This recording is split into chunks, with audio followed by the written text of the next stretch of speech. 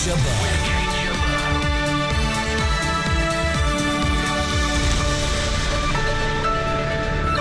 Why the Defence Secretary thinks the defence budget is looking good. I think going from 36 billion to 39 billion ain't a bad start, do you?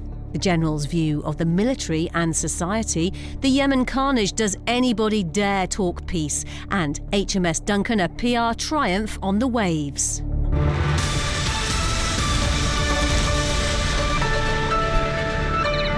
You would have been forgiven for asking Gavin who this time last year when the Prime Minister appointed Gavin Williamson as her new Secretary of State for Defence. The honourable member for South Staffordshire was a relative unknown in defence circles and at the time was the government's chief whip. So how have the last 12 months been? He's been speaking to our reporter Laura Macon-Isherwood about what he's described as an amazing year. The Defence Secretary, thank you for joining us in what must be a very packed schedule at the moment. And we're talking now when you've been in post as Defence Secretary for just over a year. Indeed. What sort of a year has it been? Well, it's been an amazing year. I mean, every single week you see something different, something that our armed forces are doing in a different part of the globe, and it really takes your breath away as to the range of capabilities that we have. But most of all, what our men and women who are serving in our armed forces are able to do and the difference they make. Have there been any sort of standout moments for you or particular highlights? Well, whether it was Queen Elizabeth off Manhattan, whether it was the opportunity to go and see the Welsh Guards in Afghanistan, whether it was to see how our service personnel, the difference they're making in Somalia. All very different things, but all the time demonstrating about how all three services work so closely together. And going up to RAF Coningsby, we sometimes think about what our service personnel are doing abroad, but actually the fact that the RAF are constantly at a state of high readiness, ready to be able to respond to threats as they may be coming inbound, it makes you realise that they are always watching and keeping us safe. We are pushing towards Christmas now, aren't we? And of course you have one big project that you need to deal with before breaking for recess, and that's the Modernising Defence Programme. Do we know when we're going to hear about that? Yes, I do. Can you give us any insight as to when that would be? I would rather inform the House of Commons before I informed you, but I'm sure you would appreciate that. I don't want to get into trouble with Mr. Speaker. Are we definitely going to hear before Christmas? Yep, very much so. And do you know what you're going to have to deal with next year in terms of the Modernising Defence Programme? Will there be many cuts? What's happening? Well, I think there's been a real shift in terms of debate over the last year. When I came into the department, the narrative was about taking money out of defence. It was where we're going to be making capability cuts. What we've actually seen over the last year, some of the areas where people were really concerned about in terms of Albion and Bulwark, we made it clear that these are important parts of our range of capabilities that we're keeping into the future. We've seen, when I came into the department, we had a budget of £36 billion. Next year, we're going to have a budget of £39 billion. We're really seeing Britain investing in our defence, and we need to, because the world that we see today is a much more challenging and dangerous world than it was just a few years ago. So it's right that we're giving our armed forces the resources that they need in order to do the job that we rely on so much. You obviously managed to secure some extra funding from the Chancellor in this year's budget, but was it enough? Well, we've seen an extra commitment of £1.8 billion towards defence over the last year. I think that what we're seeing is a rising budget from 36 to 39 billion, and I certainly wouldn't ever wish to, we're very grateful that the fact that there is that extra investment going into defence.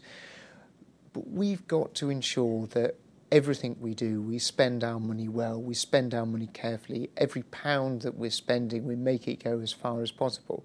So are we always going to be trying to push our armed forces, our procurement, to get more out of it? Yes, of course we are. But I think going from 36 billion to 39 billion ain't a bad start, do you? That was Defence Secretary Gavin Williamson there talking to Laura Macon-Isherwood. Well, our defence analyst Christopher Lee is here and he was listening to that. Christopher, a lot's changed since he took up the post. What's your assessment? How's he done? Well, he's quite different as well. I mean, he's got a reputation of not being the sort of person you expect sent to the Defence Ministry. I mean, he was Chief Whip before, so he's not a dimbo by any means. You know, he's used to putting people up against the wall and telling them what for. The bit about the 1.8 billion increase, it's not an increase in as much that a lot of the stuff, including work on the nuclear systems, was already catered for in that 1.8 billion. But he's actually quite right.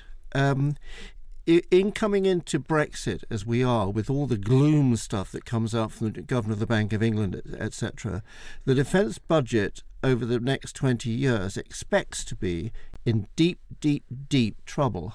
And things are going to go from that budget and things are not going to happen. And so he's going to have to be going for every sort of, 1.8 billion he can get. And when he's asked, well, it's really good you got some money from the Chancellor. He didn't get any money from the Chancellor at all. I mean, the Chancellor said, we've got to be able to do this. What have I already spent? Oh, I'll mark that down as yours, etc. He wouldn't be drawn on any date except before Christmas for the Modernising Defence Programme. Do you think there are only going to be any big announcements in that? Or is it something that's going to be sort of like slipped out and brushed under the carpet? No, I don't think it is. I mean, it's going to be what used to be called the hectare promise. And that is, people never quite know the difference between an acre and a hectare. And so you never know quite sure the significance of what you get. I mean, it's some sort of army idea. I think that what we're going to get out of that is the ground rules for what's going to happen in the next 2 or 3 years on defence budgets and defence requests. But the major projects are either in place or they're coming online, especially for the Navy. And that is the important thing. It's now you get all the bleatings from the chiefs of staff about, the Russians are coming. The bleatings. What? The bleatings. The bleatings, absolutely, the bleatings. You get all these bleatings from the defence community saying, the Russians are coming and Putin is an absolute what's-it, and he's a great threat to us all, because a lot of the stuff they have got already. But it has to be progress. In other words, you have to get more of it to keep it up to going. And so what they're now actually saying, you're doing all right, and here's different. You're doing all right. Please come up to the final standard of what we expect of a defence secretary. And it's rather like saying in community terms, it's like being good in bed or in cabinet, that you actually got to be able to go and prove yourself in cabinet that you can actually pull it off. And so far, so good. And Gavin Williamson is a supporter, he says he's a supporter of Theresa May, who survived a vote of confidence yesterday. Oh, yeah. I mean, if you go down, especially in the last sort of 24 hours, you've been down in at Westminster on the Green, when people are sort of saying, well, if she goes, who's going to take her place, who's going to be in the running? There is the Defence Secretary's name is right on the board, riding at 8-1 at the moment, and bet Fred. Now, the head of the Armed Forces has called for clarity about Britain's role in the world after Brexit. In his first Christmas lecture as Chief of the Defence Staff, General Sir Nick Carter warned threats to the UK are diversifying, proliferating and intensifying very rapidly. We therefore live in a multipolar world of competing powers, with diverging views on how the world should work, different values, a sense of historic entitlement, and even some scores to settle. There is also an important military capability dimension to all of this. Countries like Russia and China have studied our strengths and invested carefully in new methods and capabilities that are designed to exploit weaknesses, whether it's cyber, ballistic and cruise missiles, low-yield nuclear weapons, space and counter-space weapons, electronic warfare, integrated air and missile defence systems, multi-barrelled thermobaric rocket launchers linked digitally to drone targeting systems, new conventional capability such as low-signature submarines, aircraft and armoured vehicles. Worryingly, many of these systems are now in the hands of proxy states. No longer can we guarantee our freedom of action, which we've taken for granted, certainly for the last 30 years, from air or from sea and on land. Well, our reporter James Hurst was at that lecture. James, good to speak to you. General Sir Nick Carter has only been in the job 6 months, and this lecture comes just before the Modernising Defence Programme is announced. Did he make any hints about what's to come? Of course, he's worked on Modernising Defence Programme as Chief of the General Staff as well, so there is some continuity there. I mean, thematic rather than detail. Technology, he said modernisation would be led by technology. Data science, he said, should be at the heart of decision-making, but he also went on to say his priority would always be maximising the talent of men and women in the armed forces. He also talked about the armed forces' connection with society. What did he have to say about that? And that's about that maximising talent thing. I mean, essentially he was saying, the forces actually are almost less visible than ever. He said it's an interesting paradox that the armed forces have never been more popular, but it doesn't necessarily translate into understanding. A recent SAFA survey of some 2,000 people revealed the following about their knowledge of World War I. 50% thought Winston Churchill was the Prime Minister at the time, and 10% thought it was Margaret Thatcher. 20% thought, perhaps wishfully, that we were fighting the French. 6% thought that it was President Kennedy's assassination that triggered the war.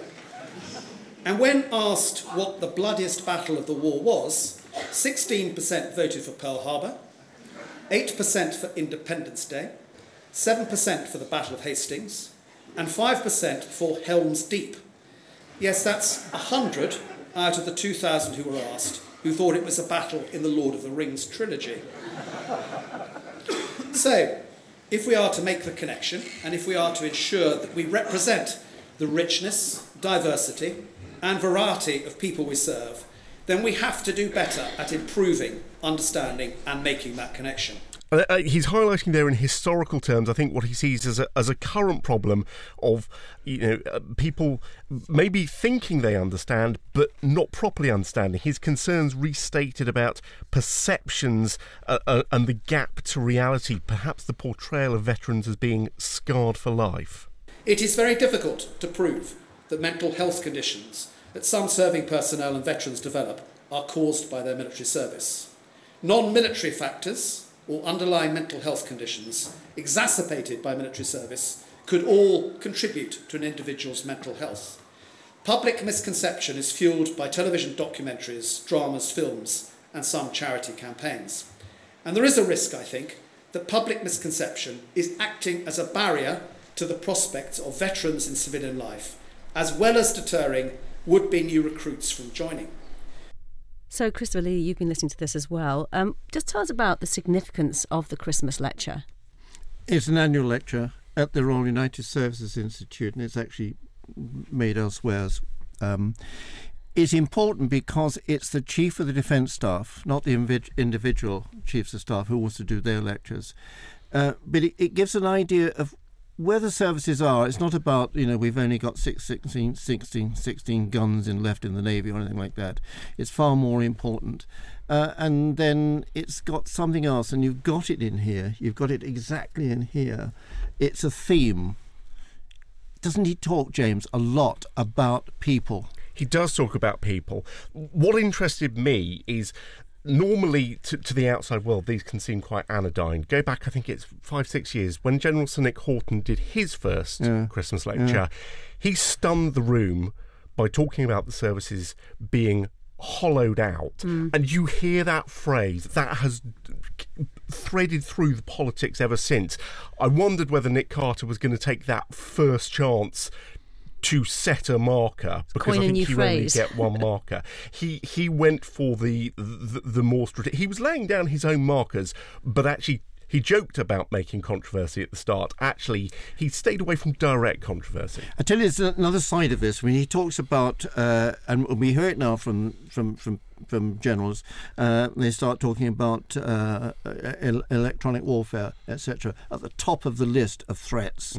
And they go through these things, and then he made the point that all sorts of countries have got this stuff now. At one time, there are only, now when you go back to even when he started in the army, say 25, 30 years ago, only 9 countries had the sort of sophisticated weaponry that would allow you to go to a world war and have an advantage. Now, There's something like 37 countries have the sort of access to things such as cyber warfare. And therefore, you don't know who's going to be starting the war, who can jam the buses or whatever. And actually, he stated what he was doing at the very end. He said, and that is what this lecture, I think, is often used for. It's making the case for defence.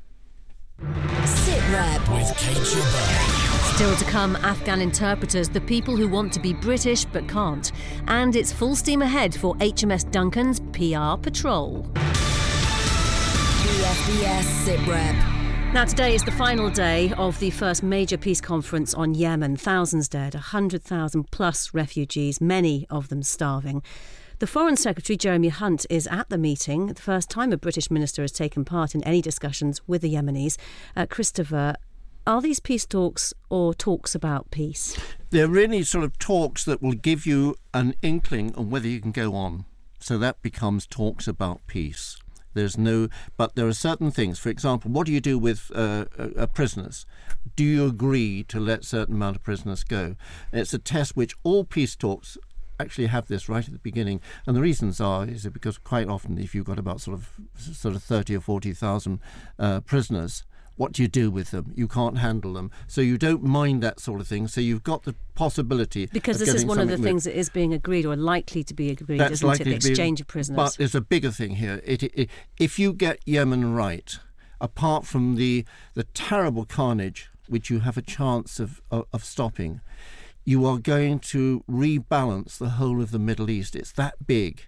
Is that why Jeremy Hunt is taking such a particular interest? Jeremy Hunt has taken the initiative out of the Western foreign ministries by going there, by keeping up to date with it, by having British observers there, British people taking part. Where do we help? Where do we help in, for example, in the charity work? Where do we help in reconstruction? Where do we help with monitoring, etc.? And also, it involves British relationships with Saudi Arabia.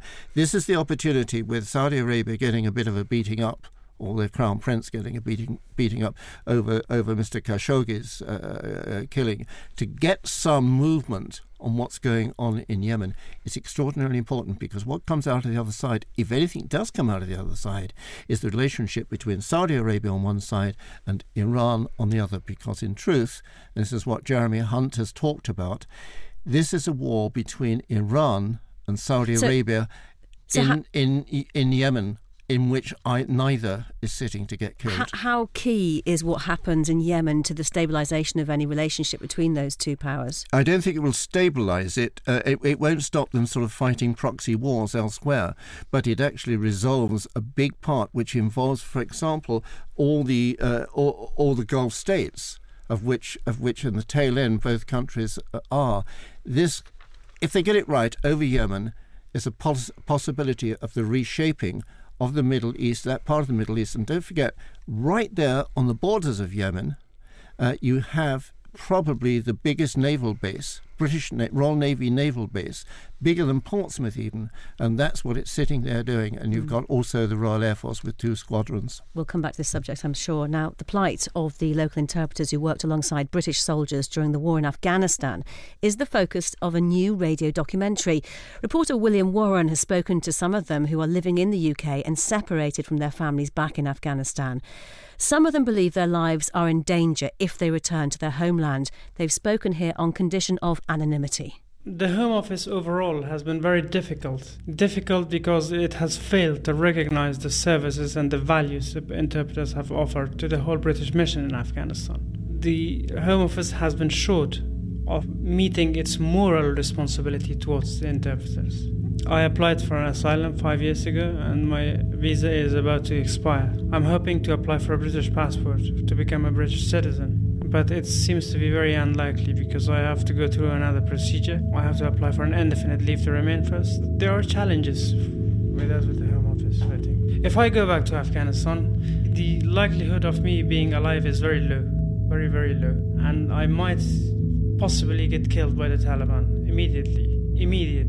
I'm not sure if I will have the same views about Britain if I go home. I will feel very betrayed, very, very betrayed. I'll feel very betrayed. I might even join the Taliban if I go home. It was their sixth sense that only one who is born in these sort of troubled places can truly feel. We were having this little shura, this little discussion, and people were starting to leave. Ever so slowly and ever so subtly, people drifted away from this sort of gathering around the elder. Jerez said something to me, and something caught my attention, and I looked around, and in that split moment of me looking around, everyone had disappeared inside a building and the doors had been shut, and Jerez said, "We need to get back to the vehicles right now." About 5 seconds later, there was a burst of machine gun fire. Luckily, we were hot on our heels and got everyone into a safe place. There is no doubt he saved lives in doing that, and I imagine he did that hundreds, if not thousands of times in the 8 years that he was serving with the British. Those who left their families in Afghanistan, they are kind of like a fish who have been frozen. What kind of living would you have if you're separate from your family for this many years? First when you came, that was a bit hard. We were struggling. No one knows who we are and how we came here. We are hearing things, we are seeing things. A lot of our colleagues who have worked with the British Army, they're suffering from mental health issues. I was asked by our amazing team down in Bastion to look after an interpreter who'd been really badly injured. In fact, he was a triple amputee. And I said, well, why isn't he being evacuated and treated exactly the same as one of our service personnel? And the answer came back was because he was an Afghan, and people were concerned about him claiming asylum. It started with that first encounter with what seemed to me such an obviously rightly needy individual, a triple amputee. And they were more concerned, in my view, with ensuring he couldn't claim asylum in this country than they were with making sure he was looked after properly. I mean, I was horrified by that. It really, it absolutely, it's one of those things that sticks in your mind. It still absolutely rankles. Somebody could have so completely lost their sense of moral compass that they knew that's what they thought was more important. That was an extract from Away From You, the story of the Afghan interpreters. You also heard from former Army Captain Ed Aitken and former Colonel Simon Diggins. You can listen to the programme in full on forces.net/news. Now, has the Royal Navy scooped the PR opportunity of the year? TV cameras have been on board HMS Duncan, the Navy's Type 45 air defence destroyer, on patrol in the Black Sea for Channel 5's warship Life at Sea. It's behind the scenes of the real Navy, and it's getting people to join up. If you didn't see it, listen to it. This is NATO warship Delta 37. Flight controller Matt Rayside issues a warning to the Russian pilots. The jets are coming too close to Duncan's radar, which is so powerful it could harm their electronics and cause them to crash. You are closing my position. We are operating high-power radars. Request you remain outskirts 2 miles for your safety. We had a response from Hudson, but it was garbled. We repeated it and there's no response, but assessment is they are hearing. So what we're doing at the moment is tracking them, reading the appropriate approach warnings with regards to our high-power radar, and making sure that they understand that we're able to track the whole thing and monitor it. I need to... Flash a message received. Good luck, guys. One of the Russian pilots has sent Duncan a farewell message. When they say good luck, they're going to come back. I imagine the good luck was post their display of air power, saying good luck in the future, or good luck defeating us with this many aircraft airborne.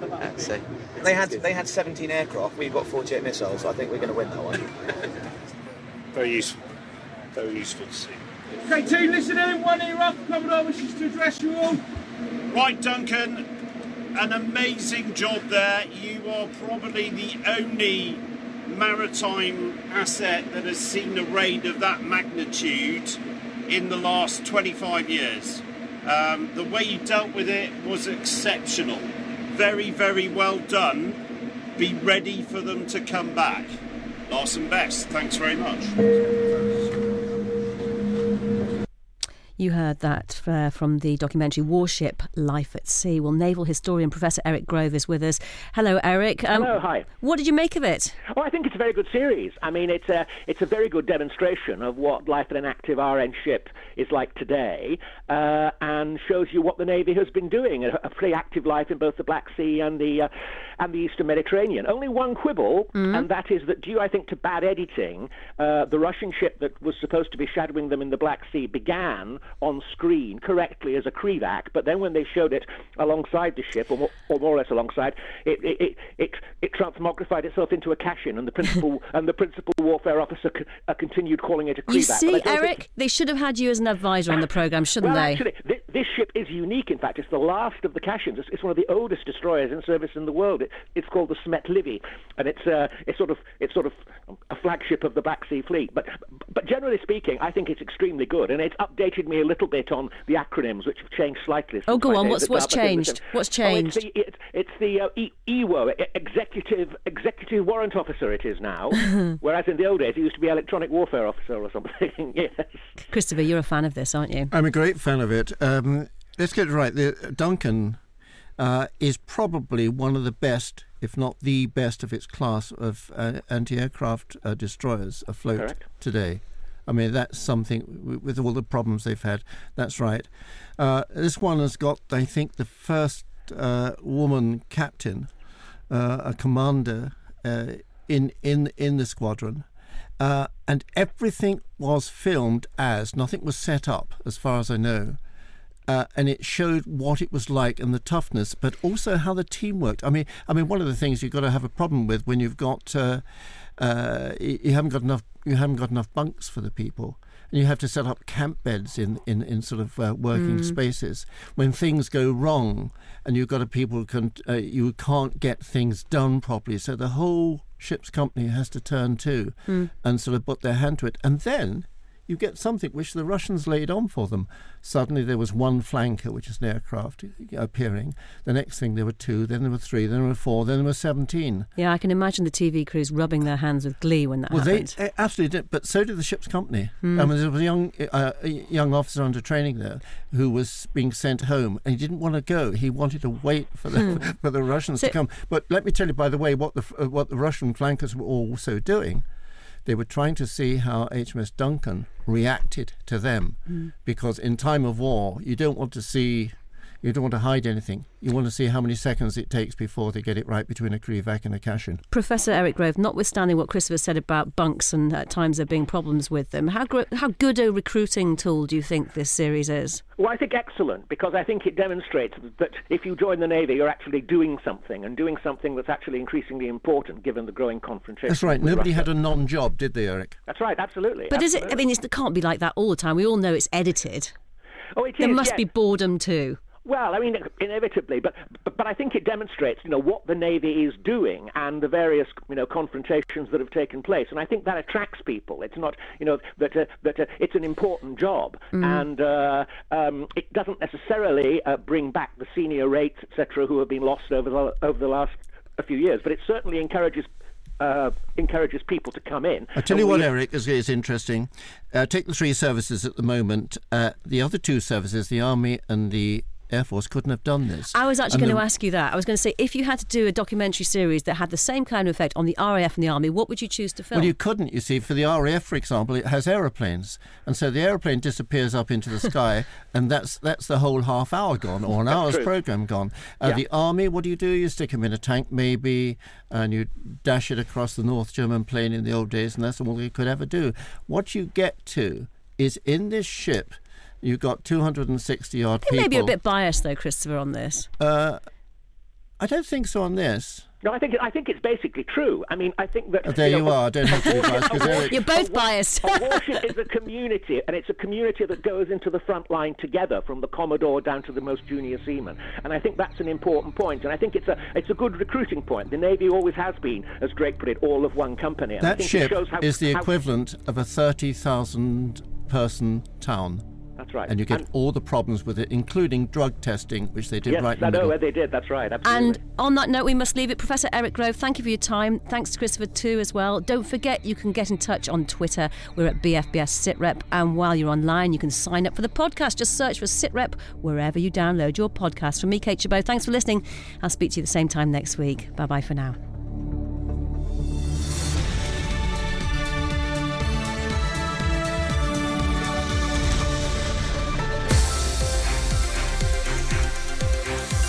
The best of British news, sport and entertainment for the British forces overseas. This is BFBS Radio 2.